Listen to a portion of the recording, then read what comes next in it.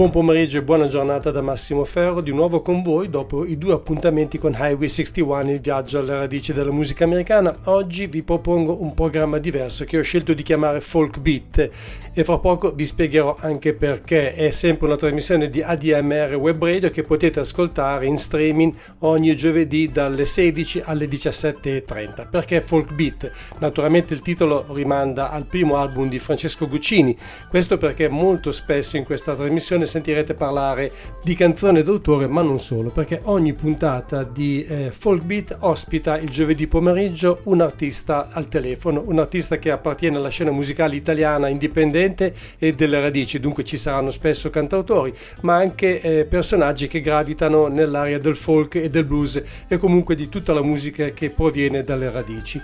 È un programma che si potrebbe definire a geometria variabile perché non avrà un assetto fisso, anche se la struttura in linea di massima prevede una prima mezz'ora dedicata all'ascolto di brani provenienti dall'ultima fatica discografica dell'artista o del rappresentante del gruppo che sarà con me al telefono. Dopodiché ci sarà l'intervista, anche piuttosto lunga, suddivisa in 2 o 3 parti e ovviamente intercalata da altri brani provenienti dallo stesso disco o comunque da dischi collegati allo stesso protagonista della puntata.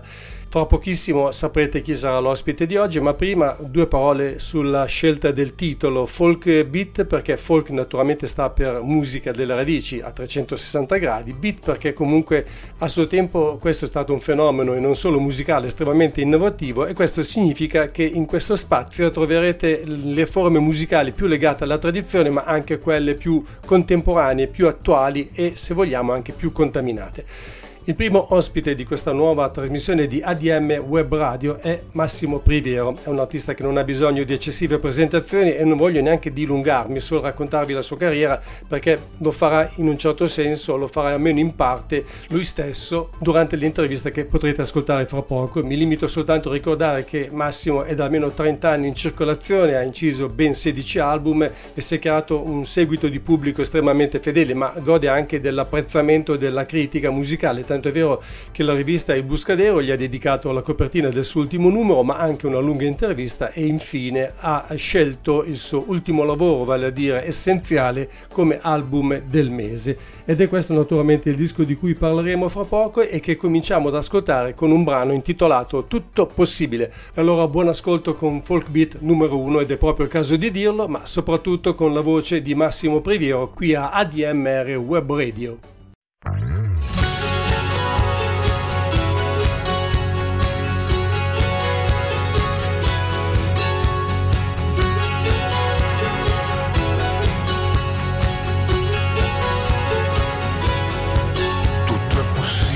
Sai, quando non c'è la paura,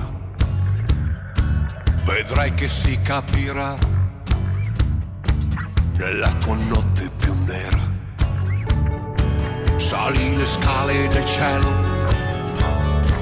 lì sarai libero solo. C'è sempre tanto da fare, ma serve che ti alzi in volo. Prendi la strada tua, non quella che è già là. In ogni istante che viene, nel tempo che arriverà, nel tempo che arriverà. Vivi ogni giorno che viene, vivi ogni giorno che c'è, vivi il tuo male, il tuo bene, tutto è possibile.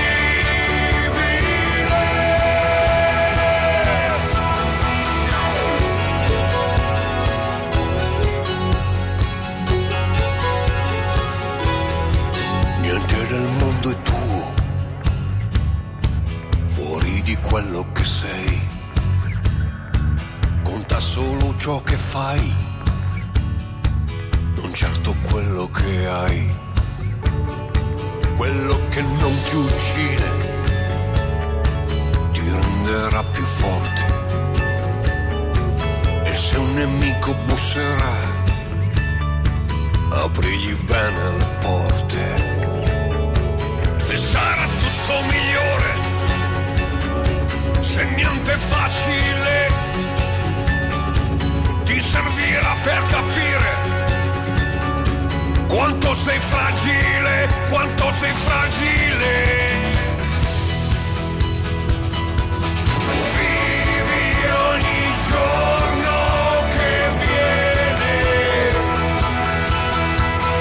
vivi ogni giorno che c'è, vivi il tuo male, il tuo bene, tutto è possibile.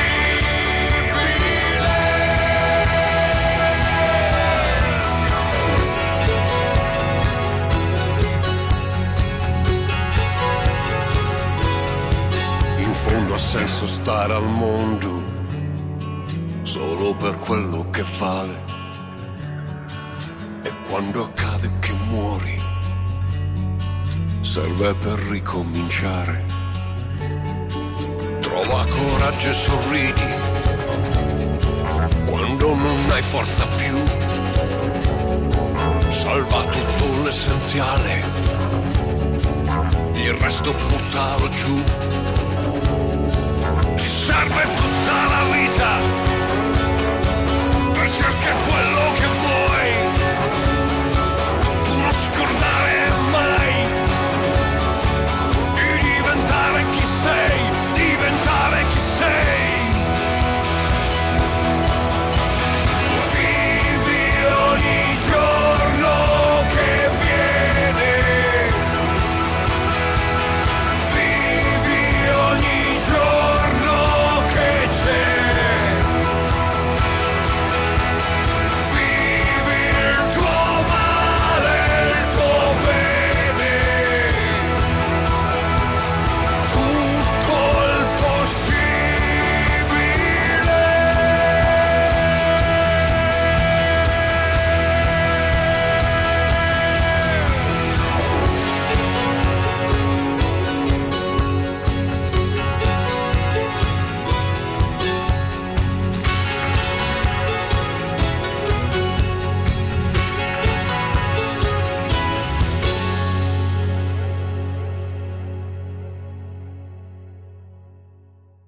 Tutto possibile è la prima traccia estratta da Essenziale, il nuovo album di Massimo Priviero. La seconda si intitola invece Imbattuto.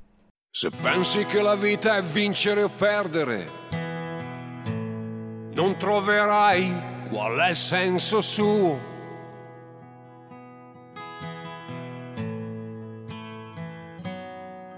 Il futuro non è mai scritto. Scegli la strada, fa il viaggio tuo.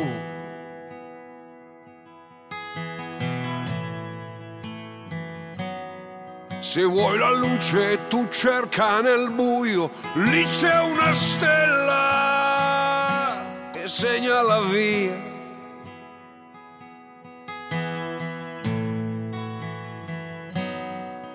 E se trovi anche una valle di lacrime, sorridi a te stesso, cosa vuoi che sia.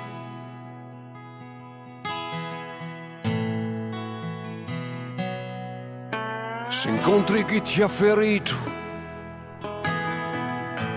prova a non dirgli la colpa è tua.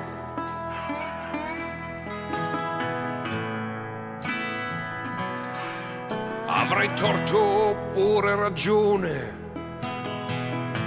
ognuno di noi ha la verità sua.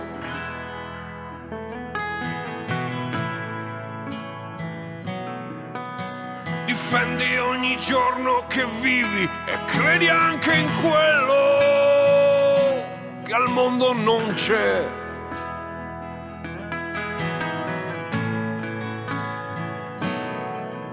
Si perde solo se ci si arrende. Nessuno può uccidere quel che è dentro te.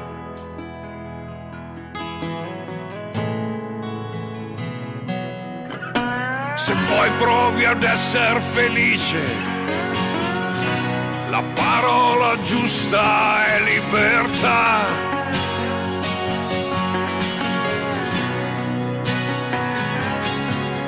E se il suo segreto che cerchi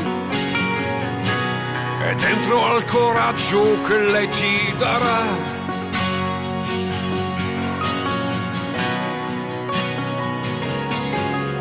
se dai tutto il meglio che puoi, sarai imbattuto e sia quel che sia.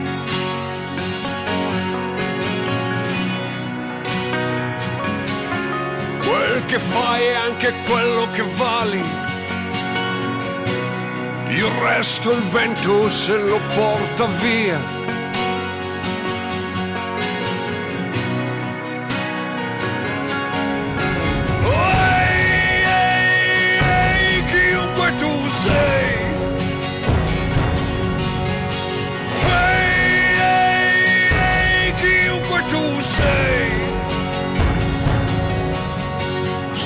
Che sei solo un uomo, sappi che comunque sia, sappi che sei il capitano. Ehi, ehi, ehi, chiunque tu sei. Ehi, ehi, ehi, chiunque tu sei.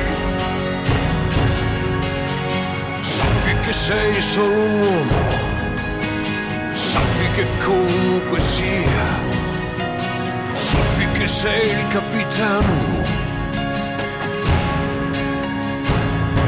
dell'anima tua.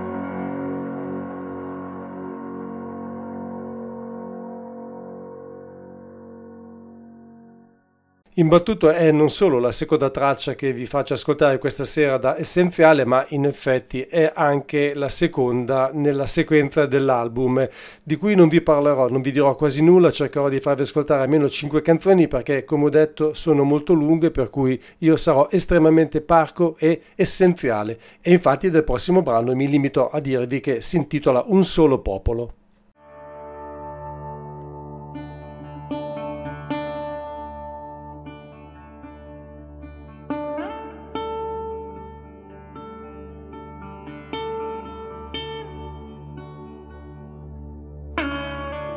Beati i poveri in spirito, perché di essi è il regno dei cieli.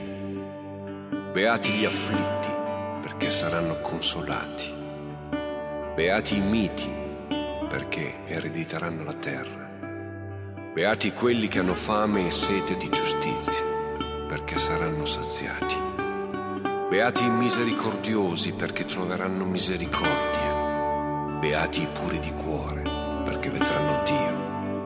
Beati gli operatori di pace, perché saranno chiamati figli di Dio. Beati i perseguitati a causa della giustizia, perché di essi è il regno dei cieli. Beati voi quando vi insulteranno, vi perseguiteranno e mentendo diranno ogni sorta di male contro di voi per causa mia. Rallegratevi ed esultate, perché grande è la ricompensa nei cieli. Rallegratevi ed esultate, perché grande è la ricompensa nei cieli.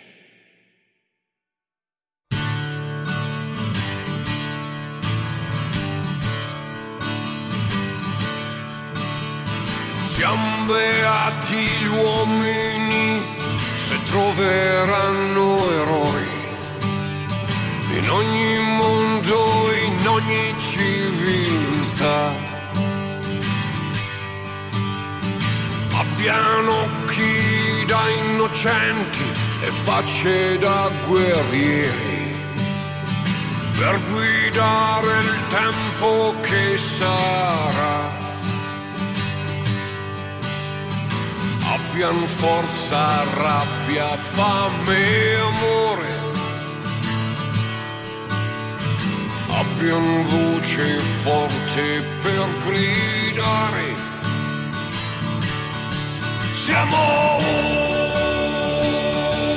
solo popolo, un solo battito, un solo Dio. Siamo un solo popolo, un solo spirito, tu ed io. Siamo beati miti, siamo padroni della terra, splenda in alto il sole sulla via. Abbiamo grande fiato per poi scalare il cielo e per bussare anche alla casa tua.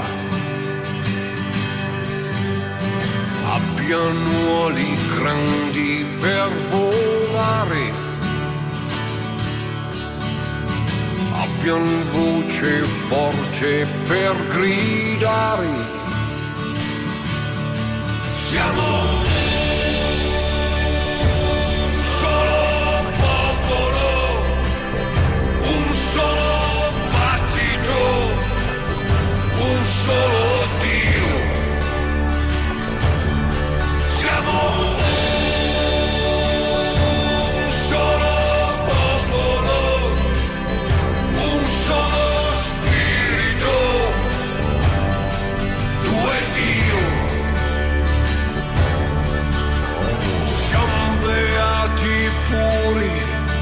Che sapranno chieder perdono per ogni male che è davanti a te. Abbiano il coraggio di dire son nessuno e costruire quello che non c'è. Gli uomini se non avranno confini e cerchino la nuova verità. Abbiano la mente per capire, abbiano voce forte per gridare. Siamo un solo popolo, un solo battito, un solo Dio. Siamo un solo popolo, un solo spirito, tu ed io. Siamo un solo popolo, un solo battito, un solo Dio. Siamo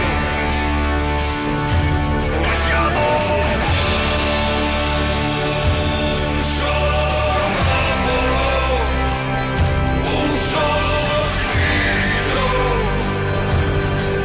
tu ed io.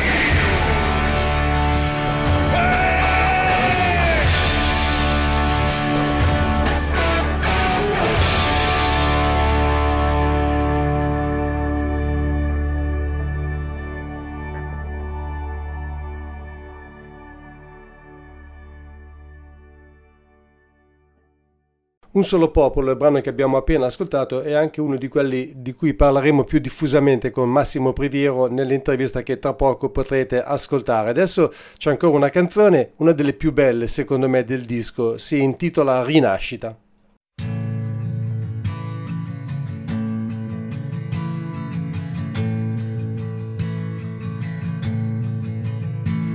Chissà come ti va, grande amico mio. So che ti chiederai che fine ho fatto io, però son sicuro che mi capirai se non rispondo ai messaggi, se non richiamo mai. La chiamano depressione, la mia malattia. Solo la musica a volte mi fa volare via. Ci sentiamo presto anche se quando non so, ho tanto da dirti, ti racconterò, mi farò vivo io, sarà il giorno che mi rialzerò. Non hai idea del buco in cui è la vita mia, da quando persi il lavoro durante l'epidemia. Sai, ci son mattine che non ho voglia di alzarmi. Tu non ci crederai, ma dovresti vedermi. Chissà, se fossi ragazzo, magari andrei via in cerca di nuova terra da chiamare tua. Ci sentiamo presto anche se quando non so, ho tanto da dirti, ti racconterò, mi farò vivo io, sarà il giorno che mi rialzerò.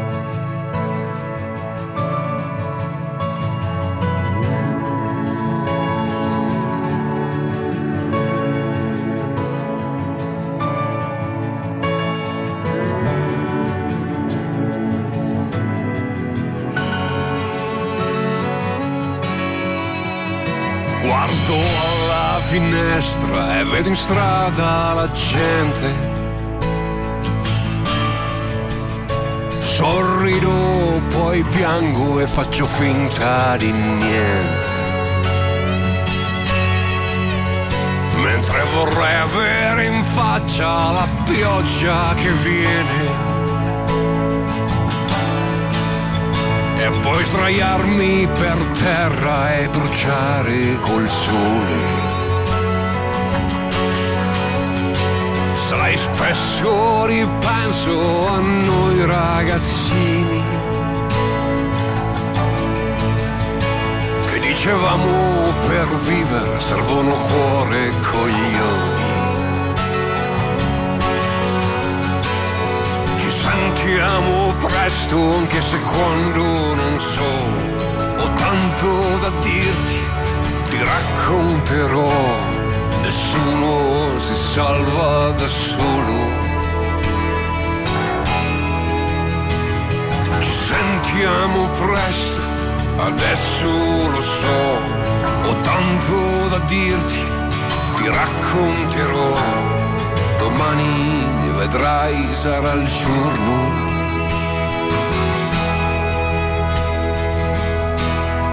che mi rialzerò.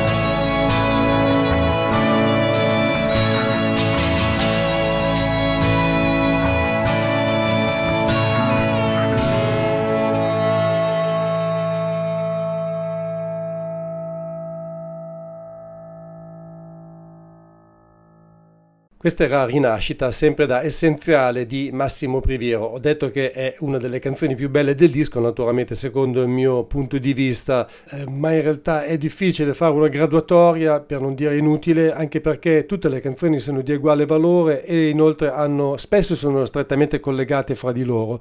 Mi spiace molto che non riuscirò a farvi ascoltare tutte per ovvi motivi di tempo, poi come ho detto sono anche molto lunghe, però prima dell'intervista ho la possibilità di proporvene ancora una, quella intitolata Abbi Forza.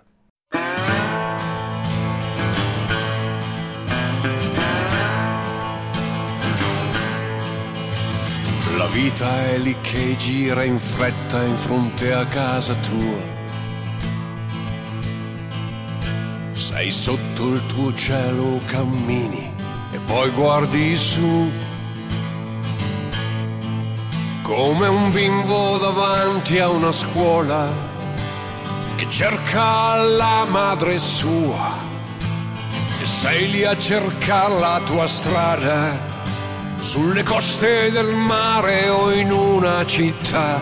Abbi forza ogni giorno che viene, ogni giorno che va. Abbi forza ogni giorno che viene, ogni giorno che va. Sei nato sopra questa terra e ti han detto vai. Ti han dato regole e leggi che neanche tu sai. Non c'è nessun angelo in volo che se cadi ti rialzerà. Hai soltanto l'anima tua che cerca la felicità. Abbi forza ogni giorno che viene, ogni giorno che va. Abbi forza ogni giorno che viene, ogni giorno che va. Decidi, puoi essere idiota e contento anche tu. Drogarti per bene di social, di scemi e TV. Oppure potrai dire che sia tutto quello che sarà, né vittorie e pene né quel che vivrai varranno una verità. Abbi forza ogni giorno che viene, ogni giorno che va. Abbi forza ogni giorno che viene, ogni giorno che va.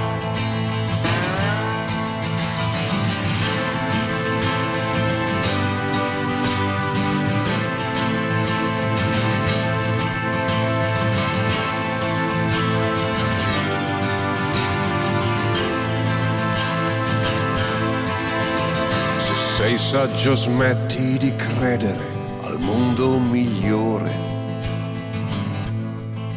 Cerca l'isola tua e ridi in faccia a chi ti fa male.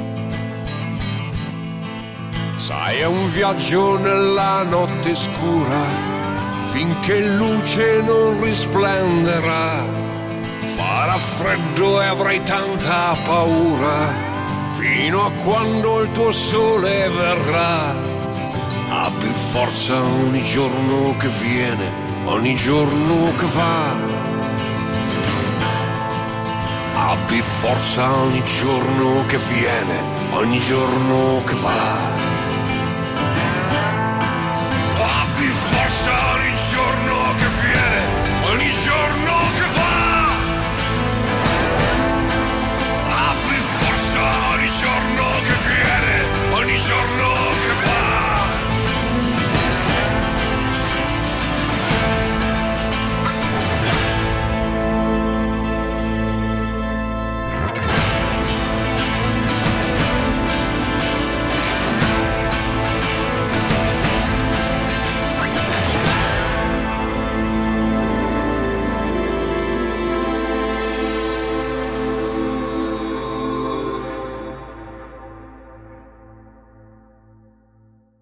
Ciao Massimo, grazie per essere qui. Ci ritroviamo dopo tanto tempo per parlare di quello che io credo sia uno dei dischi più importanti, e non lo dico certo per adulazione, di certo uno dei più belli pubblicati nel corso del 2021, anche se ovviamente l'anno deve ancora terminare. E volevo anche aggiungere che sicuramente non sarà facile poter fare un'intervista con te, soprattutto dopo quella che è apparsa sulla rivista Il Buscadero a cura di Guido Giazzi, che è decisamente più che esaustiva, per cui dovrò cercare di trovare degli argomenti nuovi, farò del mio meglio. Comunque grazie ancora per essere qui con noi questa sera. Grazie a voi. Cerca nuovi argomenti, che così non ci ripetiamo, però si può anche tornare sui temi che ci sono ovviamente anche sul Busca e in tante altre situazioni dove sto raccontando è essenziale. Certo, io potrei magari provare a approfondire qualche argomento che tu comunque hai già delineato in maniera più che chiara, però insomma c'è sempre qualcosa che si può aggiungere. Intanto volevo dire, questo disco in qualche modo è un figlio dei nostri tempi, e naturalmente alludo anche al fatto che in qualche maniera può essere condizionato dalla pandemia, oppure sbaglio? Tutto quello che facciamo da un anno e mezzo è più o meno indirettamente condizionato. Diciamo che è stato scritto, come puoi facilmente immaginare, nel periodo la composizione è iniziata proprio nella primavera del 2020, nel senso che la progettualità iniziale per me era legata a un'altra cosa, era legata a un'altra idea che avevo in testa, che non te la svelo qui adesso perché la dirò al momento opportuno, ma Tieni buona per il prossimo disco. il prossimo disco, esatto. E quindi la costrizione in cui ci siamo trovati a vivere dalla primavera dell'anno scorso mi ha spinto molto inevitabilmente alla composizione, alla scrittura, alla creatività, e questo ha generato questo album, quindi una messe di canzoni, molte canzoni, molte di più di quelle che poi alla fine sono finite pubblicate, diciamo.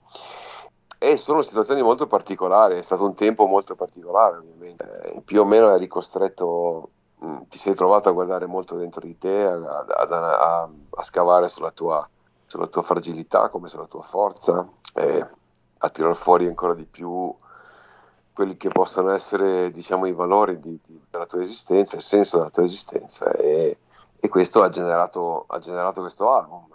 La registrazione successiva, che è iniziata, diciamo, nella tarda primavera, è stata molto, molto particolare, perché ovviamente ha visto anche delle tempistiche, una quotidianità diversa dal normale. Se pensi soltanto al fatto che avevamo, Sì. per un lungo periodo abbiamo avuto quello che chiamavano il coprifuoco, no? Per cui questo album a Bergamo, vicino Bergamo, dove c'era uno studio di registrazione dove stavo molto bene, in orari molto particolari, perché alla sera, al tardo pomeriggio finivamo già e dovevo rientrare verso casa, verso Milano, quindi diciamo che non è stata una fase propriamente rock, se vuoi usare un luogo comune, diciamo, rispetto a però molto, molto bella, molto creativa, molto intensa, nonostante. Senti, come ti è venuta l'idea di un disco così? Perché tu hai già fatto degli album tendenzialmente acustici, questo però è molto più carico secondo me, ci sono violini, mandolini, fisarmoniche, tastiere, non c'è la batteria però, ed è in questo è abbastanza differente dagli altri.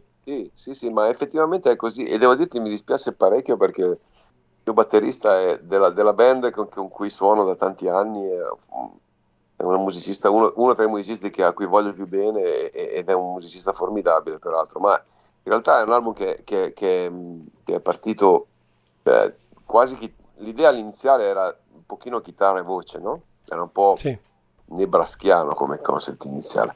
Dopodiché il tempo che abbiamo avuto, e così il clima anche che si era creato, mi ha portato a, come si dice, ad arricchire di alcuni strumenti prevalentemente acustici, ma non solo, anche tutto il resto, tutto l'album. Quindi le canzoni, se vai a vedere bene, tolte un paio, partono acustiche, e poi si rafforzano, si intensificano lungo la strada, si riempiono di percussioni o entrano degli Hammond, insomma, si irrobustiscono, ecco.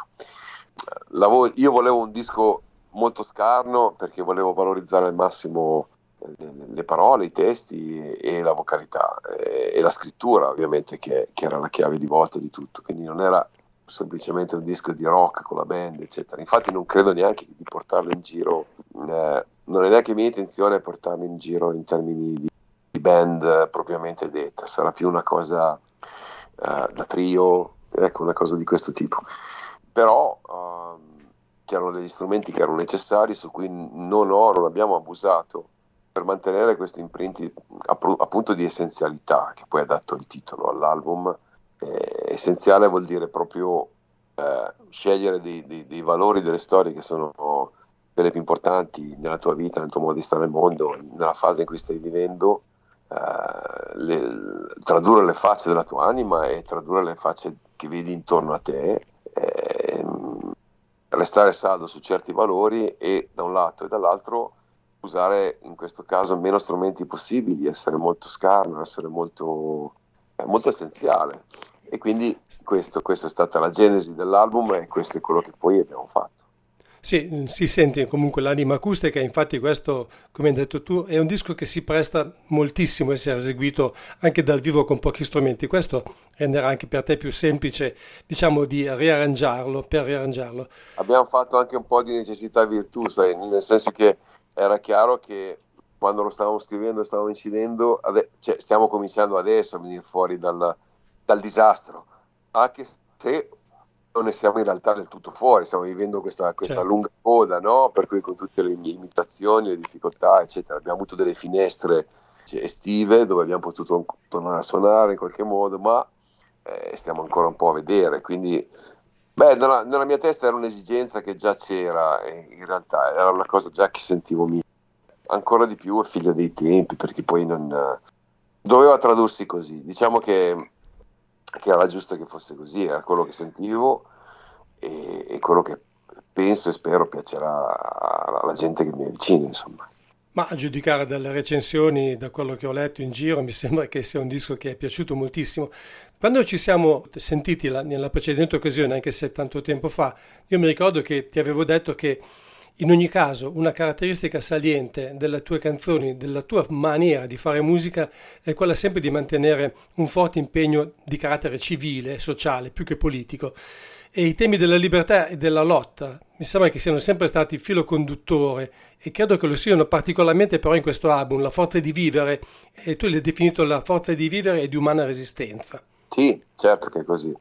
Rimane una cosa, come giustamente dicevi tu, più una forza esistenziale, un discorso di valori da difendere, di modi di stare al mondo da difendere, tanto più in un mondo che è scivolato sempre di più in una, diciamo, in un mare abbastanza grande, sempre più grande di idiozia diffusa, no? E quindi in qualche modo chi vive più o meno in una riserva indiana, diciamo, in termini di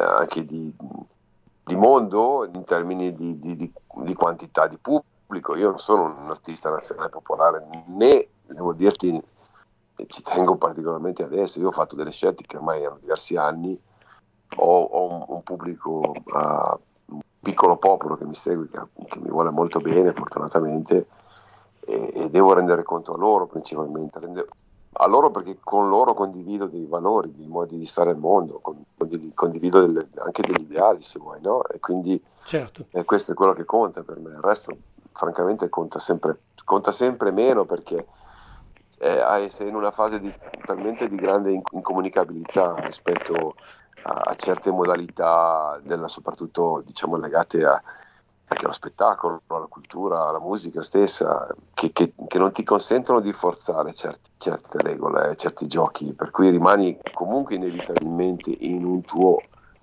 campo, e a quel punto lì ti serve la consapevolezza che tu sei lì e che dentro quel campo lì ci possa essere della gente che fa davvero un pezzo di strada con te e non semplicemente decide di avvicinarsi a quello che fai perché magari o vai di moda o funzioni o va bene così. Quindi questo è un album molto di consapevolezza, di quello che non ha nessun cedimento, per esempio, alle le regole del mercato, non ha nessun cedimento rispetto, se esistono dei suoni diciamo più di moda. Se tu pensi che la prima canzone dell'album, che è Redenzione, nell'album dura 7 minuti, Infatti. capisci che non c'è nessun tipo perché me ne sono fregato, me ne frego altamente. Tu l'hai definito il tuo singolo, ma nessuna casa discografica, nessuna major te lo passerebbe mai come singolo così lungo. Ne abbiamo fatto pure, alla fine ho ceduto, noi abbiamo fatto anche un edit. Sì. Abbiamo fatto un edit da cui abbiamo fatto un video e dura 5 minuti, stiamo parlando di 5 minuti. Comunque tanto. Comunque tanto, però per un singolo sì. Ma in generale non c'è nessuna scelta da questo punto di vista, ma perché non mi interessa? Cioè, Certo. Non abbiamo niente da dirci e soprattutto poi, sai, sono 33 anni che faccio dischi, quindi non è che ho bisogno o necessità di avere certi riscontri, non cerco certe cose che forse nei primi anni, tanto più nei primi anni io ero anche nell'onda di un certo successo, anche commerciale, eccetera. Ma se non sei un imbecille, a un certo punto della tua vita fai fino in fondo quello in cui credi, quello che per te è importante e non ti svendi per qualche radiolina commerciale in più o qualche apparizione in televisione in più. Se non sei un imbecille, però imbecilli ce ne sono tanti, per cui purtroppo e nel mondo della musica ce ne sono veramente tanti. Esatto. No, a proposito, scusa se ti interrompo, ma volevo un attimo parlare ancora di Redenzione, perché secondo me è una delle canzoni più politiche, tra virgolette se vuoi, anche se non mi piace dire così, che io abbia ascoltato da molto tempo a questa parte, perché in una serie di strofe tu hai sintetizzato praticamente quella che è la nostra società contemporanea, io direi soprattutto quella italiana, anche se è probabile che si possa estendere anche a tutto il mondo occidentale. È una canzone, sì, sono d'accordo con quello che dici, è una canzone che ha un fondo molto ambientalista per certi aspetti, molto, molto contemporaneo, è un richiamo, è una modalità che si richiama anche al primo Dylan, che io ho amato molto e che rimane una luce, è stata una luce per me quando ero ragazzo, quindi tanti anni fa, e ha soprattutto nel modo in cui è costruito, ha questo doppio piano, per cui la prima metà è fatta da menestrello, come se fosse un basker, diciamo, che si mette in mezzo alla strada e chiama il mondo affinché apra la sua finestra, e la seconda parte invece è più densa, più carica di suono, ci sono queste anche armonizzazioni folk con delle note sarde che entrano, c'è tutto un peso nella seconda parte molto forte. Ecco, senti, però a proposito di Dylan, che resta naturalmente un faro per tutti, o per tanti comunque, però lui di solito, a parte forse la prima fase della sua carriera in cui era più politico, più diretto, più schietto, ha sempre scritto, soprattutto negli anni a venire, dei testi molto criptici, molto complicati, ricchi di simbolismi, di allegorie. I tuoi invece no, sono tutt'altra cosa e sono sempre stati così, sono testi sempre molto diretti, molto espliciti, ma mai retorici e tantomeno banali. È il tuo...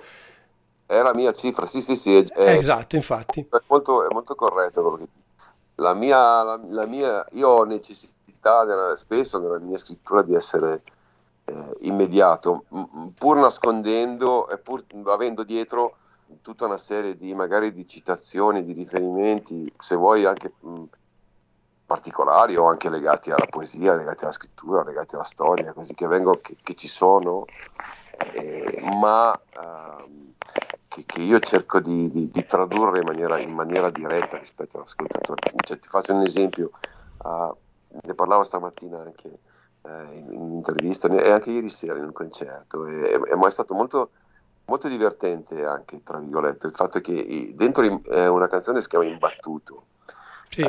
Che è una canzone molto importante secondo me del disco, e c'è sì, il riferimento a un grande film di Clint Eastwood che era Invictus, quindi c'è la citazione di Mandela, che è stato un faro anche quello dei miei 20 anni. Però il richiamo nel concetto principale che gira intorno a Imbattuto è a un'antica frase di Pericle, quindi V secolo a.C., e quindi non al rock and roll della la bassa Grecia, ed era riferito al fatto che i discepoli un giorno chiesero, è un vecchio aneddoto del mio ginnasio di tanti anni fa, ovviamente, i discepoli chiesero a Pericle qual è il segreto della felicità, e Pericle rispose: il segreto della felicità è la libertà. E i discepoli chiesero ancora: adesso dici qual è il segreto della libertà? E Pericle rispose ancora alla seconda volta: il segreto della libertà è il coraggio. Quindi la felicità, la libertà e il coraggio sono tre. Queste citazioni sono questo riferimento è dentro imbattuto, ci sono i tre concetti che vengono messi giù, e io volevo che questi concetti fossero espliciti. Nello stesso tempo non è che nella canzone dico Pericle nel 500 e rotti avanti Cristo a Corinto, ad Atene, guardando gli scogli. Quindi ho bisogno di questa immediatezza, anche perché le progressioni armoniche che io uso, che sono molto dritte, privilegiano questo tipo di immediatezza, perché da un lato faccio canzoni che non hanno problemi di lunghezza, dico ce le slargo, le slungo come voglio, ma dall'altro uso per scelta delle progressioni armoniche, delle melodie che sono molto sintetizzate anche in pochi accordi, che devono arrivare direttamente, come succede, visto che tu citavi Dylan, per le vecchie, ma anche adesso, per canzoni di Dylan o le canzoni di Springsteen o di Neil Young, per parlare di grandi classici, ecco, o Morrison, adesso non lo so.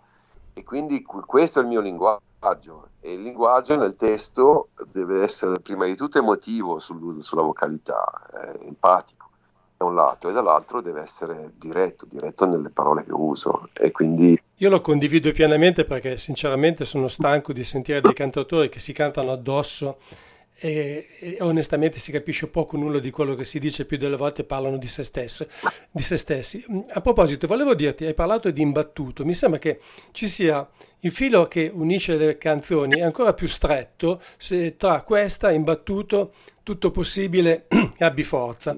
E mi pare che siano proprio sulla vita quotidiana, su come affrontarla, cercare di prenderla come viene, cioè accettare anche le sconfitte, perché in qualche maniera ci si rialza e ci sono sempre dei lati positivi. Tra l'altro mi ha fatto venire in mente in particolare Tutto possibile, una frase di Jonathan Swift che secondo me riassume un po' tutto quello che tu hai detto, ovvero una frase, poche parole: che tu possa vivere tutti i giorni della tua vita. È un po' il senso, secondo me, di queste canzoni. Ma certo, ma è così, e soprattutto, vedi, è importante, almeno questo è il mio concetto, la filosofia, che tu sappia distinguere che cos'è il successo o il non successo, perché se noi entriamo nella logica di questo mondo per cui abbiamo dei parametri, no? Per cui una persona o una vita è definita più o meno di successo a seconda di quello che ottiene su certi parametri. Tu devi respingere questo tipo di logica, che è una delle più grandi falsificazioni che ci ritroviamo a vivere, questa cosa di vivere gli alti e bassi in cambio per poi ottenere un certo tipo di successo. Non è lì il successo. Il tuo successo, chiamiamolo così per capirci, il successo prevede un altro tipo di cose, prevede che tu viva la tua vita compiutamente, che tu sia te stesso, qualunque sia il mestiere che tu faccia, qualunque sia la riconoscibilità che hai, qualunque sia il denaro che puoi guadagnare, qualunque sia la quantità di follower che puoi avere in un social, adesso queste cose, tu metti dentro quello che vuoi. Non possiamo, se noi parametriamo la nostra vita alle quantità, alla tipologia di successo che c'è stata, che abbiamo deciso di essere quella, che il mondo ha deciso di essere quella rispetto a certe cose, siamo degli sconfitti in partenza. Siamo noi che decidiamo che cos'è la vittoria e cos'è la sconfitta. Siamo noi che decidiamo che cos'è successo o cos'è una sconfitta. Questo sto dicendo. Ed è un messaggio che è abbastanza, detto così è semplice, ma è molto più complicato da far passare. Noi dobbiamo vivere la nostra vita, difendere le cose in cui crediamo. Questo è il nostro successo. credere nel bene comune, ma veramente credere che di arricchire, di conoscerci meglio per capire come rapportarci con gli altri, col mondo, con la natura, come svegliarci al mattino, come andare a letto la sera. Queste sono le cose che contano, il resto sono veramente è un'altra roba, e noi dobbiamo essere molto più saggi, provare ad essere molto più saggi di quello che il mondo ha deciso che dobbiamo essere. Allora, molti hanno indicato Redenzione come la canzone più bella del disco e devo dire che faccio fatica a non essere d'accordo, però personalmente quella che mi ha toccato di più, e devo dirti la verità, mi ha commosso fino quasi alle lacrime, è Rinascita, perché credo che ci siano pochi cantautori italiani che abbiano scritto una canzone sulla depressione in maniera così sentita, così accorata come hai fatto tu. C'è qualcosa anche di autobiografico o comunque hai preso spunto da qualcuno che ti è stato vicino? Sì, certo. Perché la storia è veramente drammatica, è intensissima più che drammatica. Certo, c'è anche molto di autobiografico legato a una persona che mi è molto vicina, legato un po' anche a me stesso, è evidente. Però ho cercato di farlo in maniera gentile. Non c'è nessuna canzone dentro l'album in cui un uomo si piange addosso, come dicevi tu, Rinascita si conclude semplicemente anche lì con una iniezione di forza che questo amico, in questo caso che sono io che parlo a un mio caro amico, ma un'iniezione di forza che è quella di dire: se tu vedi e ti può servire, anche se una persona che cade in depressione non la vede, difficilmente vede la mano che si allunga verso di lui, diciamo. E l'amico l'unica cosa che può fare è allungare questa mano, in questo caso, e dire afferrala questa mano, e poi alla fine c'è, se ci pensi bene, c'è la citazione di una bellissima frase che usò giusto un anno e mezzo fa Papa Francesco, quando disse: nessuno si salva da solo, no? Ecco, questa è si riassume alla fine tutta la storia della canzone, che si traduce in quello, nel fatto che io l'unica cosa che posso fare è allungare la mia mano e farti capire che invece devi aprire la tua finestra se vuoi uscire dallo stato in cui sei.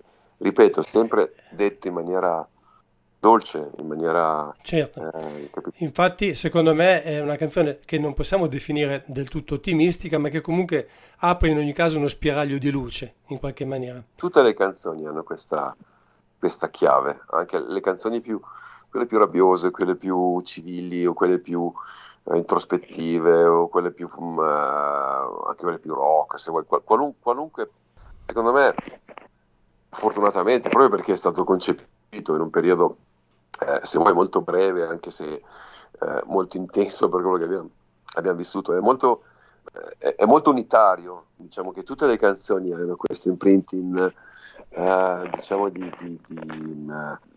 dove ci sono dei passaggi di sofferenza, dei passaggi di buio, ma dove c'è sempre più o meno uno squarcio di luce, più o meno grande, no? E sono canzoni che poi hanno un ottimismo di fondo che è legato al fatto che la nostra vita è importante, che ognuno di noi ha a che fare con qualcosa se ci pensa bene, di grande, perché è un mistero, ma perché è un mistero da vivere fino in fondo. Questo è.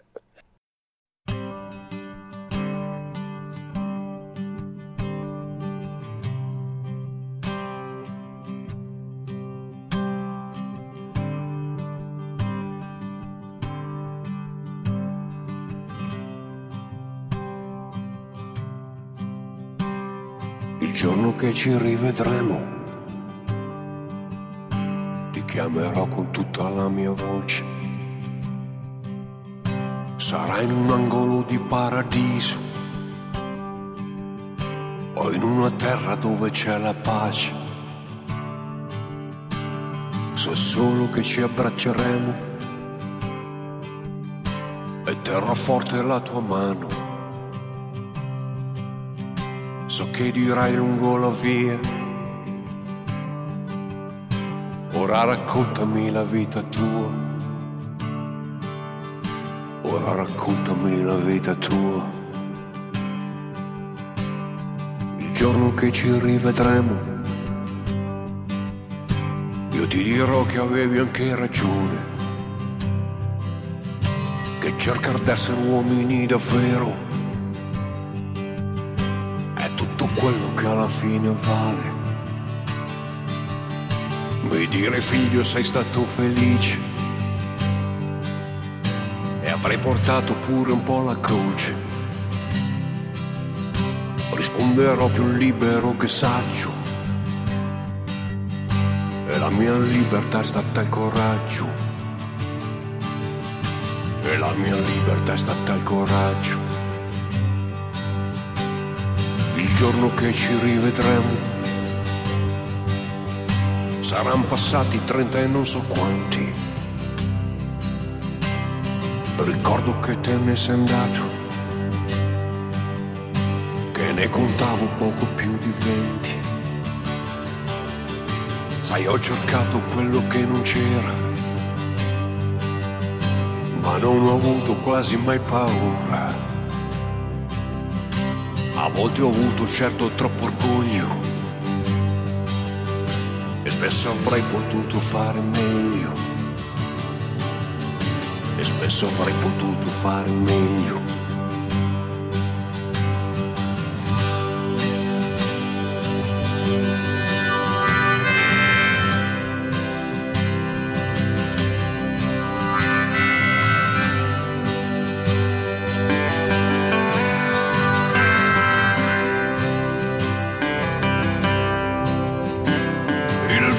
Che ci rivedremo, non ti farò di questo mondo i conti. Gli uomini son bestie senza fine, ma alcuni sono giusti ed altri santi. Ho amato la mia musica più di ogni cosa, rinchiuso dentro una riserva indiana. Ma quella che cambiava il mondo l'hanno uccisa, idioti figli di puttana, idioti figli di puttana. Il giorno che ci rivedremo ti mostrerò la foto di chi è figlio mio, ha gli occhi chiari e il cuore da guerriero, in fronte porta il nome che era il tuo. Ho avuto amori, grandi amori veri, che spesso sono andati via. Avrei dovuto dar loro di più, di quel che riesce quest'anima mia, di quel che riesce quest'anima mia. Il giorno che ci rivedremo non servirà parlare di ideali che in vita a volte sembrano lontani e poi ti rendi conto che sono quasi uguali. Ci sarà un mare da guardare insieme e un bicchiere del vino più buono. E quando il sole poi se ne va via, l'unica stella sarà mia e tua, l'unica stella sarà mia e tua.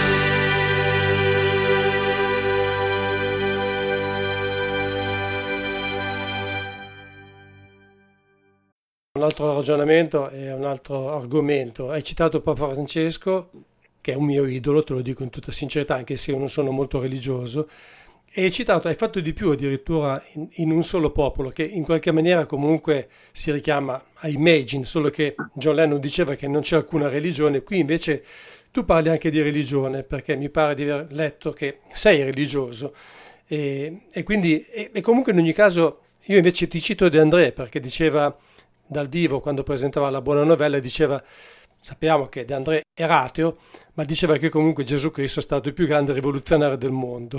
Per cui, in ogni caso, seguire una guida di carattere religioso, quando naturalmente non diventa estremista, è di certo un ottimo modo per vivere una vita decorosa, rispettosa, è comunque un punto di riferimento importante, e credo che sia quello che tu intendi. Certo che sì. E se tu pensi che io faccio l'introduzione al discorso della montagna, no? Che è il discorso Sì. di Cristo secondo il Vangelo di San Matteo, lascia perdere che io sia un credente, diventa del tutto secondario. Il discorso della montagna è uno dei più grandi miracoli, dei più grandi discorsi fatti nella storia dell'umanità. Il discorso della montagna era la citazione preferita del Mahatma Gandhi.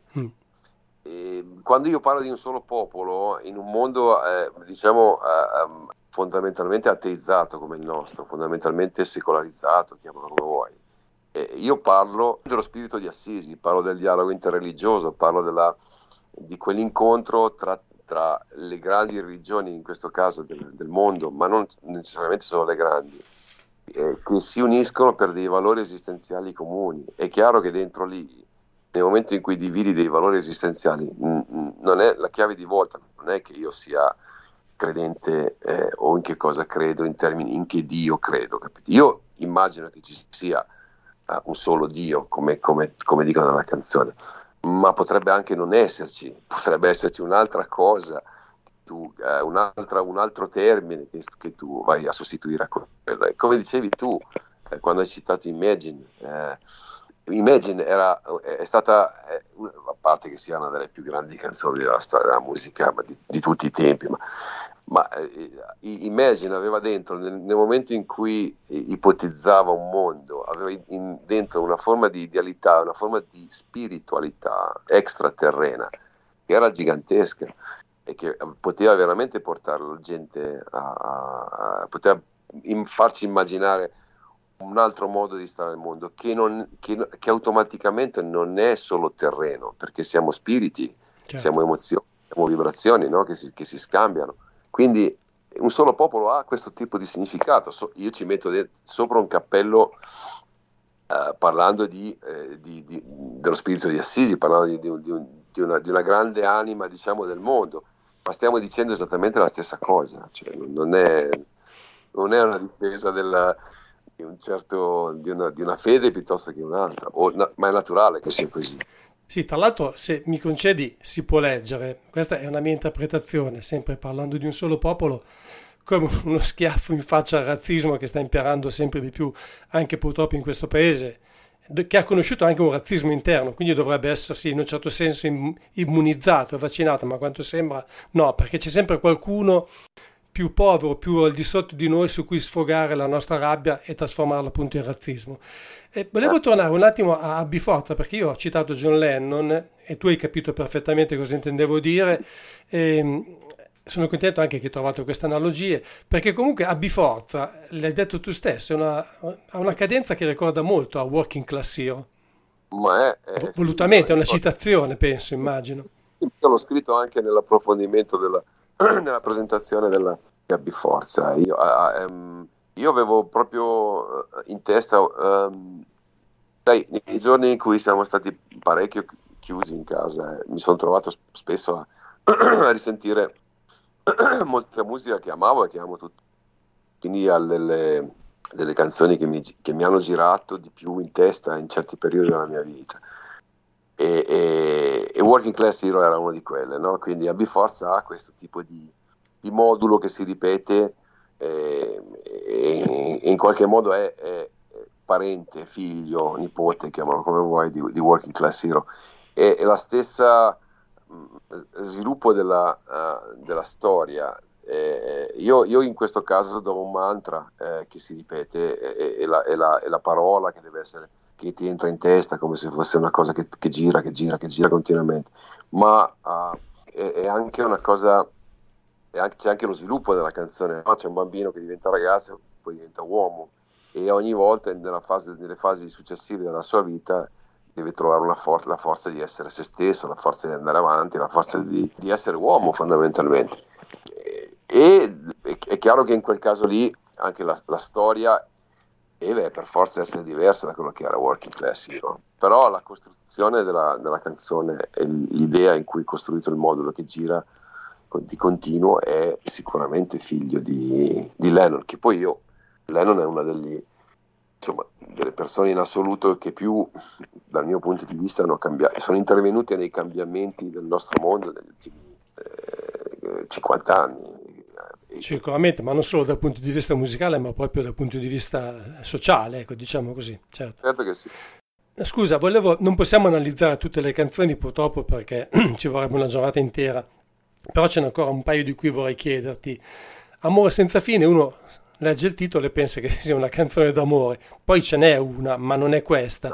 Ora, mi è venuto in mente che di solito gli artisti, i cantautori, ma gli artisti in generale, scrivono canzoni sui paesaggi, ma in genere è il mare. Non so perché il mare dà una maggiore ispirazione. Tu invece hai scritto della montagna, anche...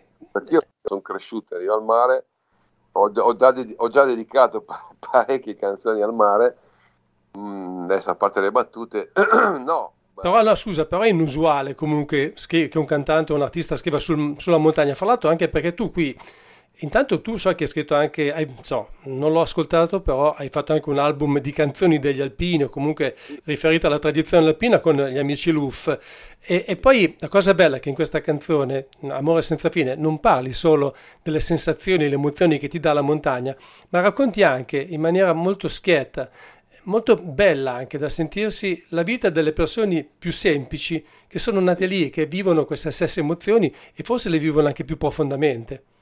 Sì, Amore senza fine è questa storia d'amore che poi apparentemente finisce, ma non finisce, tra un lui e una lei, in questo caso ambientata nelle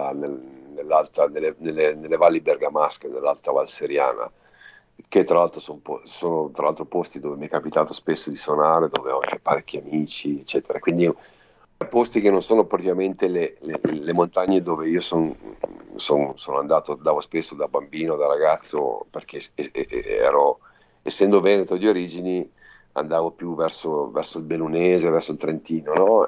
In maniera naturale. Sì. Un approdo invece vicino che mi capita spesso di frequentare da 30 anni a questa parte, vivendo a Milano appunto da 30 rotti anni, sono proprio quella zona lì, l'Alta Valseriana, l'Alta Val Brembana e la Val Camonica, così. E quindi ho conosciuto molto questo tipo di tipologia di gente, questa gente che spesso usa molto poco le parole, ha un vocabolario per assurdo molto ridotto, ma è quel vocabolario ridotto che non avrebbe necessità. Io cerco nella canzone cerco di parlare come parlano loro, come parlerebbe questo innamorato che poi finisce sul viaggio su sta terra. Perché questo vocabolario, metterò sempre tra virgolette, ridotto, non ha in realtà necessità di particolari arricchimenti, ed è molto semplice, molto diretto e molto essenziale così. Quindi la canzone d'amore è proprio Amore senza fine, ha questo tipo di necessità, tradurre quelle che sono le parole e il tipo di frasi, diciamo, e di storie che ci sono dietro a questo tipo di gente che spesso magari si è ritrova a vivere anche in situazioni diciamo non così facili da vivere. Tu parlavi la montagna è comunque un luogo, è un posto fantastico, ma molto più complicato, no? Da gestire, da vivere nella sua quotidianità, e quindi ha questo tipo di valenza. Senti, volevo chiederti due cose di carattere più strettamente musicale. Ci sono un paio di brani, mi viene in mente Amore senza fine, in cui ci sembra ci siano gli archi, ma suppongo che siano solo i campionatori o dei sintetizzatori. Questa è una curiosità. Un po', abbiamo usato un po' di cose, un po' di campioni, sì, diciamo così, ma in maniera molto parca, e alcune cose invece sono suonate tranquillamente, ma in realtà sai, l'uso che abbiamo fatto degli archi è molto, come si dice, molto a tratti, molto di cesello. Per esempio Buone senza fine ha questa coda un po' morriconiana, se vuoi, che abbiamo proprio fatto, che l'arrangiatore soprattutto che ha fatto usando dei buoni campioni per dare quel senso empatico di struggimento ulteriore che c'è dentro la canzone. Il portamento di Amore senza fine è molto, nella mia testa doveva essere molto Johnny Cash, penso che lo sia, e dà questo tipo di necessità anche per aumentare lo struggimento, la profondità della canzone. Ecco, la tua voce è quella di sempre, anche se io ti ho sentito cantare in maniera più delicata in passato. Comunque resta una voce carica di forza espressiva, anche rabbiosa in qualche momento, sicuramente molto rock. Però ho letto che qui hai lavorato molto sui cori, cioè spesso l'hai raddoppiata, che credo sia una cosa inedita per te. Beh, abbiamo usato molte più armonizzazioni, cioè ho armonizzato molto più su me stesso rispetto al passato. L'ho fatto già altre volte. Diciamo che in questo disco l'ho fatto più di altre volte, nel senso che ho usato sulla mia voce i vari gradi, le terze, le quinte, le sette, adesso non entro in particolari, ma diciamo che l'ho allargata, l'ho sdoppiata, l'ho allargata ancora di più del solito. Mi sembrava che l'effetto valesse la pena, e senza abusarne, però mi è piaciuto farlo. Devo dirti che è una cosa che mi ha intrigato molto, anche perché fondamentalmente ho questa fortuna di avere comunque una vocalità che riesce a giocare su ottave diverse. Io spesso parto su un'ottava più bassa e poi mi riesce di fare un salto sull'ottava sopra. Molto poco, cioè il cantautore italiano propriamente detto ha una voce un po' gnuca, sempre lì, no? Sì, diciamo quantomeno monocorde.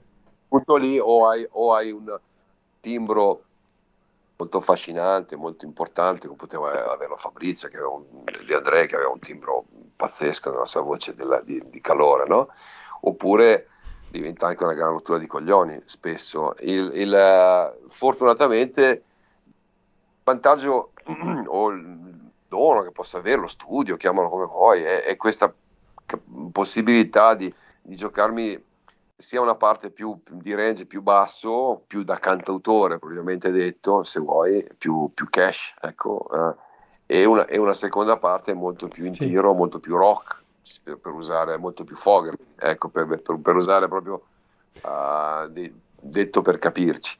Quindi cerco di farle stare insieme ogni volta, è una cosa che mi piace molto, se no, sai, diventa un pochino tutto quanto la stessa solfa, e quindi anche no. Cioè. Ma di certo dà molta enfasi alle canzoni, secondo me le arricchisce sicuramente. Meno male. Ascolta, hai aggiunto 2 bonus track che ho letto che tu li hai scritti in realtà prima di cominciare a comporre il resto del disco, però dal punto di vista tematico non si discostano molto. Certo, dal punto di vista musicale, Abbracciami per esempio è molto Springsteen, no scusa, Vivi ragazza è molto springsteeniana per esempio. Cioè... Sì, sono sessioni fatte in precedenza, che in realtà facevano parte cioè prima di fare Essenziale io stavo pensando a quel progetto di cui ti dicevo prima, e quindi una cosa elettroacustica fatta con la band, fatta in un altro modo, quindi avevo messo giù parecchio materiale per quel tipo di idea che c'era precedentemente, e mi dispiaceva anche lasciare tutto il materiale in un cassetto. Ci sono altre 7-8 canzoni che avevamo già inciso sulla modalità dei 2 bonus tracks, diciamo, di Abbracciami e di Ragazza, ma pensavo che fosse giusto, che fosse bello per il mio pubblico dargli anche quella parte lì, ma come hai visto, chiamarle giustamente bonus track e metterle in fondo al disco, perché il concept dell'album va in un'altra direzione. Quindi diciamo che sì, torneranno buone in futuro, e sono anche difficili da tradurre per esempio nei concerti che faremo prossimamente, perché hanno un imprinting molto più da band, da rock band, diciamo, classica, come poteva essere, che è una mia parte, che non è, certo. che non è scomparsa ovviamente, ma che in questo momento è meno evidente rispetto a quella più d'autore, ecco, più da cantautore, più acustica, chiamala come vuoi. Senti, a proposito di traduzioni, consentimi una divagazione, una digressione, chiamalo come vuoi. Per Italian Buscadero, il disco che c'è e che non c'è, ora non stiamo a approfondire il motivo. Tu hai tradotto, e secondo me anche hai fatto un'ottima traduzione di 1930 Massacre di Udi Guthrie. Hai mai pensato, tu avevi già inciso un disco di cover americani, soprattutto canzoni americane, ma le hai cantate in inglese.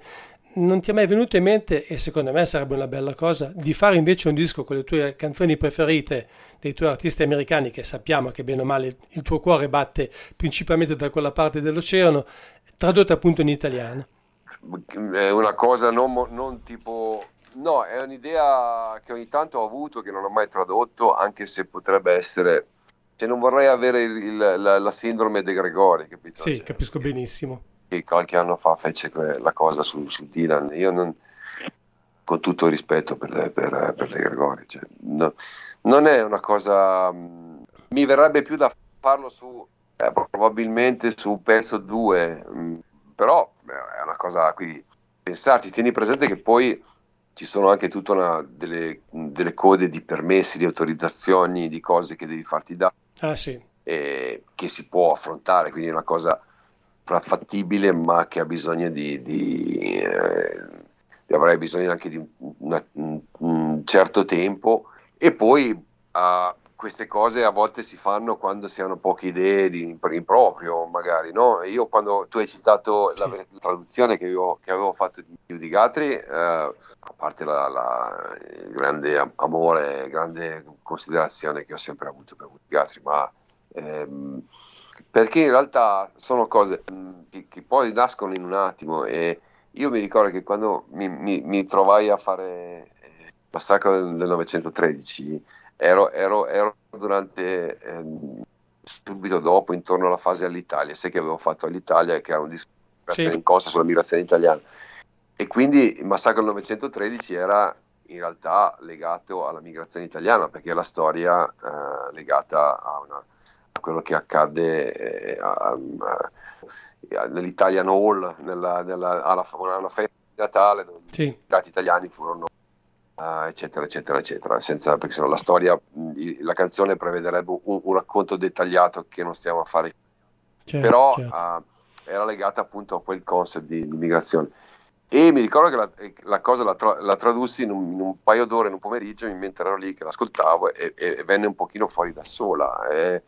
Ti deve un po' succedere questo, è una cosa che è difficile forzare la mano, e poi secondo me va fatto su cose, in questo caso americane, anglosassoni, che devono avere una cifra poetica importante, che ti senti che ti va bene da fare. Parlavamo prima del lavoro che fece De Gregori su Dylan, perché Dylan ha scritto delle cose talmente grandi in termini di testi, in termini così, che poi le devi scegliere quelle giuste. Non lo so, probabilmente ci sono anche delle canzoni, già io ho una scrittura poco italiana, capito? Per cui mi sembrerebbe quasi un po' di forzare la mano, prendere un pezzo di Tom Waits e farlo e tradurlo in italiano, però mai dire mai, magari si sa mai. Esatto. Siamo addirittura d'arrivo, ci sarebbero ancora alcune cose che potrei chiederti su questo disco, però se mi permetti io vorrei ancora fare una rapidissima escursione nel tuo passato artistico, per arrivare tramite quello alla musica popolare, alla musica di ispirazione, quella tradizionale, perché il folk oggi, folk è un termine con cui spesso si indicano cantautori che non sanno assolutamente nulla di musica tradizionale. Tu in qualche maniera a questo ci sei già arrivato, prima come ho detto con l'album che ho citato realizzato con i Luff, ma so anche, perché l'ho letto, purtroppo non l'ho mai visto, che sei stato protagonista di uno spettacolo di teatro canzone che si chiama Dall'Adige al Don, che secondo me, da quel che ho capito, comunque ha molto a che fare con la cultura popolare. Ma certo, l'ho avuto e l'abbiamo portato in giro diversi, ormai preso una decina di anni fa, abbiamo parlato in giro per un anno insieme a uno scrittore, un'attrice, ed era una cosa legata agli alpini, era una cosa legata alla resistenza, era una bellissima storia, dove dentro facevo le canzoni degli alpini, dove questo scrittore raccontava la vicenda di un alpino che poi torna e che poi risale la montagna e va a fare la resistenza, che poi è la storia anche di scrittori che ho amato molto come Nuto Revelli. Però è un capitolo che è stato fatto in quel momento, andava bene farlo, andava bene chiuderlo, che poi abbia anticipato le mode o cose che poi sono state fatte, è un po' anche il mio destino, di fare a volte di fare cose che magari poi vengono un pochino magari riprese, ma buttate un pochino più giù, verso gli istinti un po' più bassi. È come fare il folk, come giustamente dicevi tu, la cultura popolare e la musica folk stessa ha un'anima grandissima, però meriterebbe una ricerca, un lavoro e un utilizzo molto più intelligente e molto più su rispetto all'uso bieco che se ne fa, perché se invece la riduciamo nelle sagre a far muovere i piedi della gente, continuiamo a chiamarla musica folk, ma è un'altra roba, capito? È come la musica popolare oppure il liscio, sono due cose diverse. Infatti, purtroppo dobbiamo chiudere perché siamo già andati molto oltre. Massimo, caro omonimo, se fossimo svedesi ci chiameremo Somo, che vuol dire omonimo. Ti ringrazio veramente per questa stupenda chiacchierata, è stato un grande piacere rivederti di nuovo ospite della mia trasmissione. Spero di vederti presto dal vivo. Ma certo che sì. A presto, un abbraccio. Grazie, a presto. Ciao.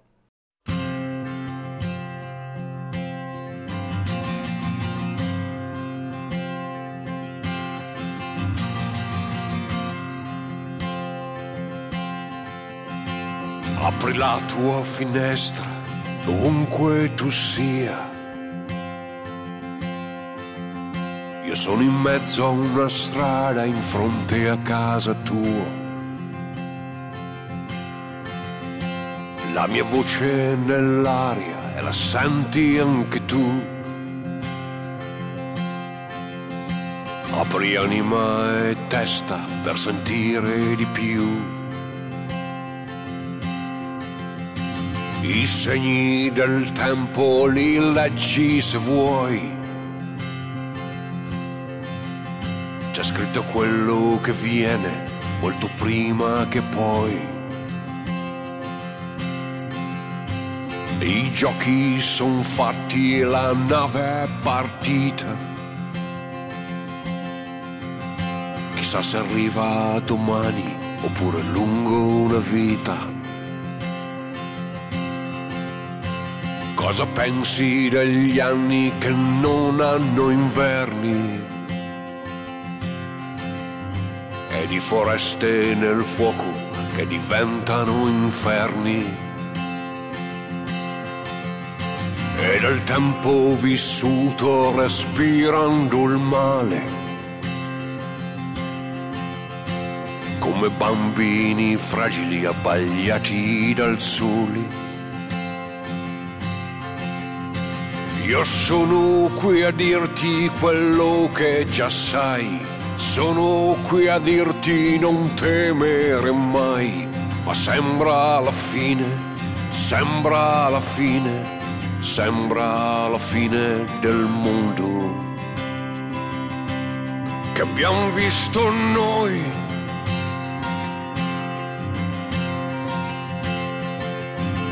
Apri la tua finestra dovunque tu sia.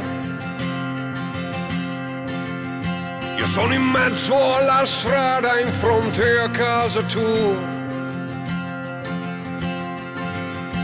La mia voce è nel cielo e la senti anche tu.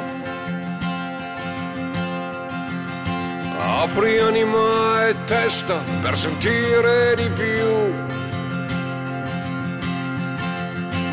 Non lo vedi tuo figlio che cerca un lavoro?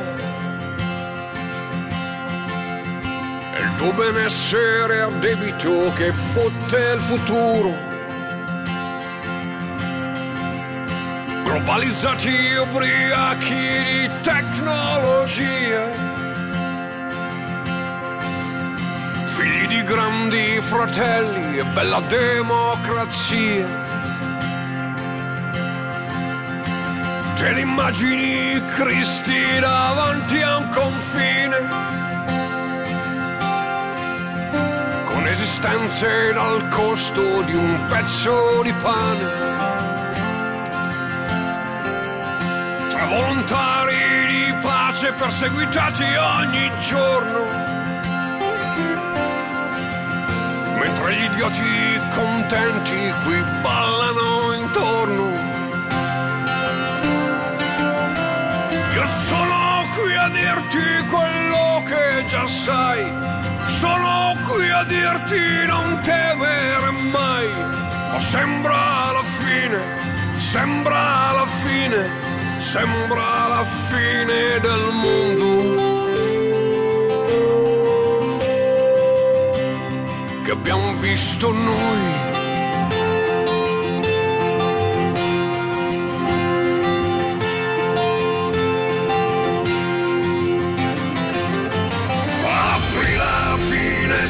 Dovunque tu sia,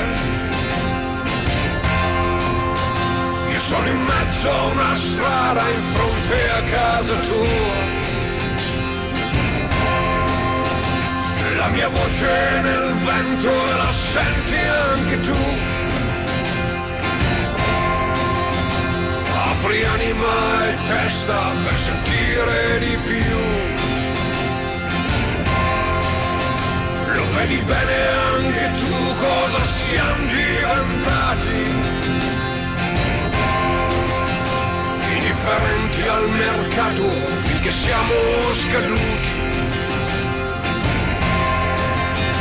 uomini senza le facce che chiamiamo gente,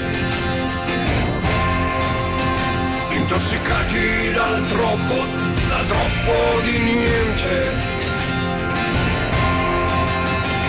governati dai netti e nullità senza fine, banditi del tuo domani senza bene comune, terrorizzati dal gioco dell'economia, contiamo morti innocenti di un'epidemia. Sono qui a dirti quello che già sai, sono qui a dirti non temere mai, ma sembra la fine, sembra la fine, sembra la fine del mondo. Io sono qui a dirti quello che già sai, cerca tutto l'amore e la forza che vuoi. Tempo ci sia redenzione nel mondo,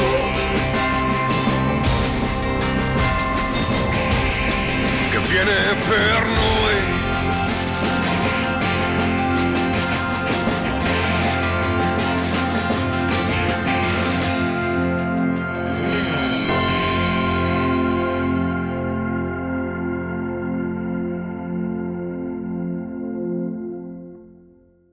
Redenzione, il brano che avete ascoltato poco fa, è il brano che apre l'ultimo album di Massimo Priviero e che chiude questa prima puntata del programma chiamato Folk Beat. Al termine della prima parte, peraltro, voglio anche ricordarvi che avete invece ascoltato Paradiso.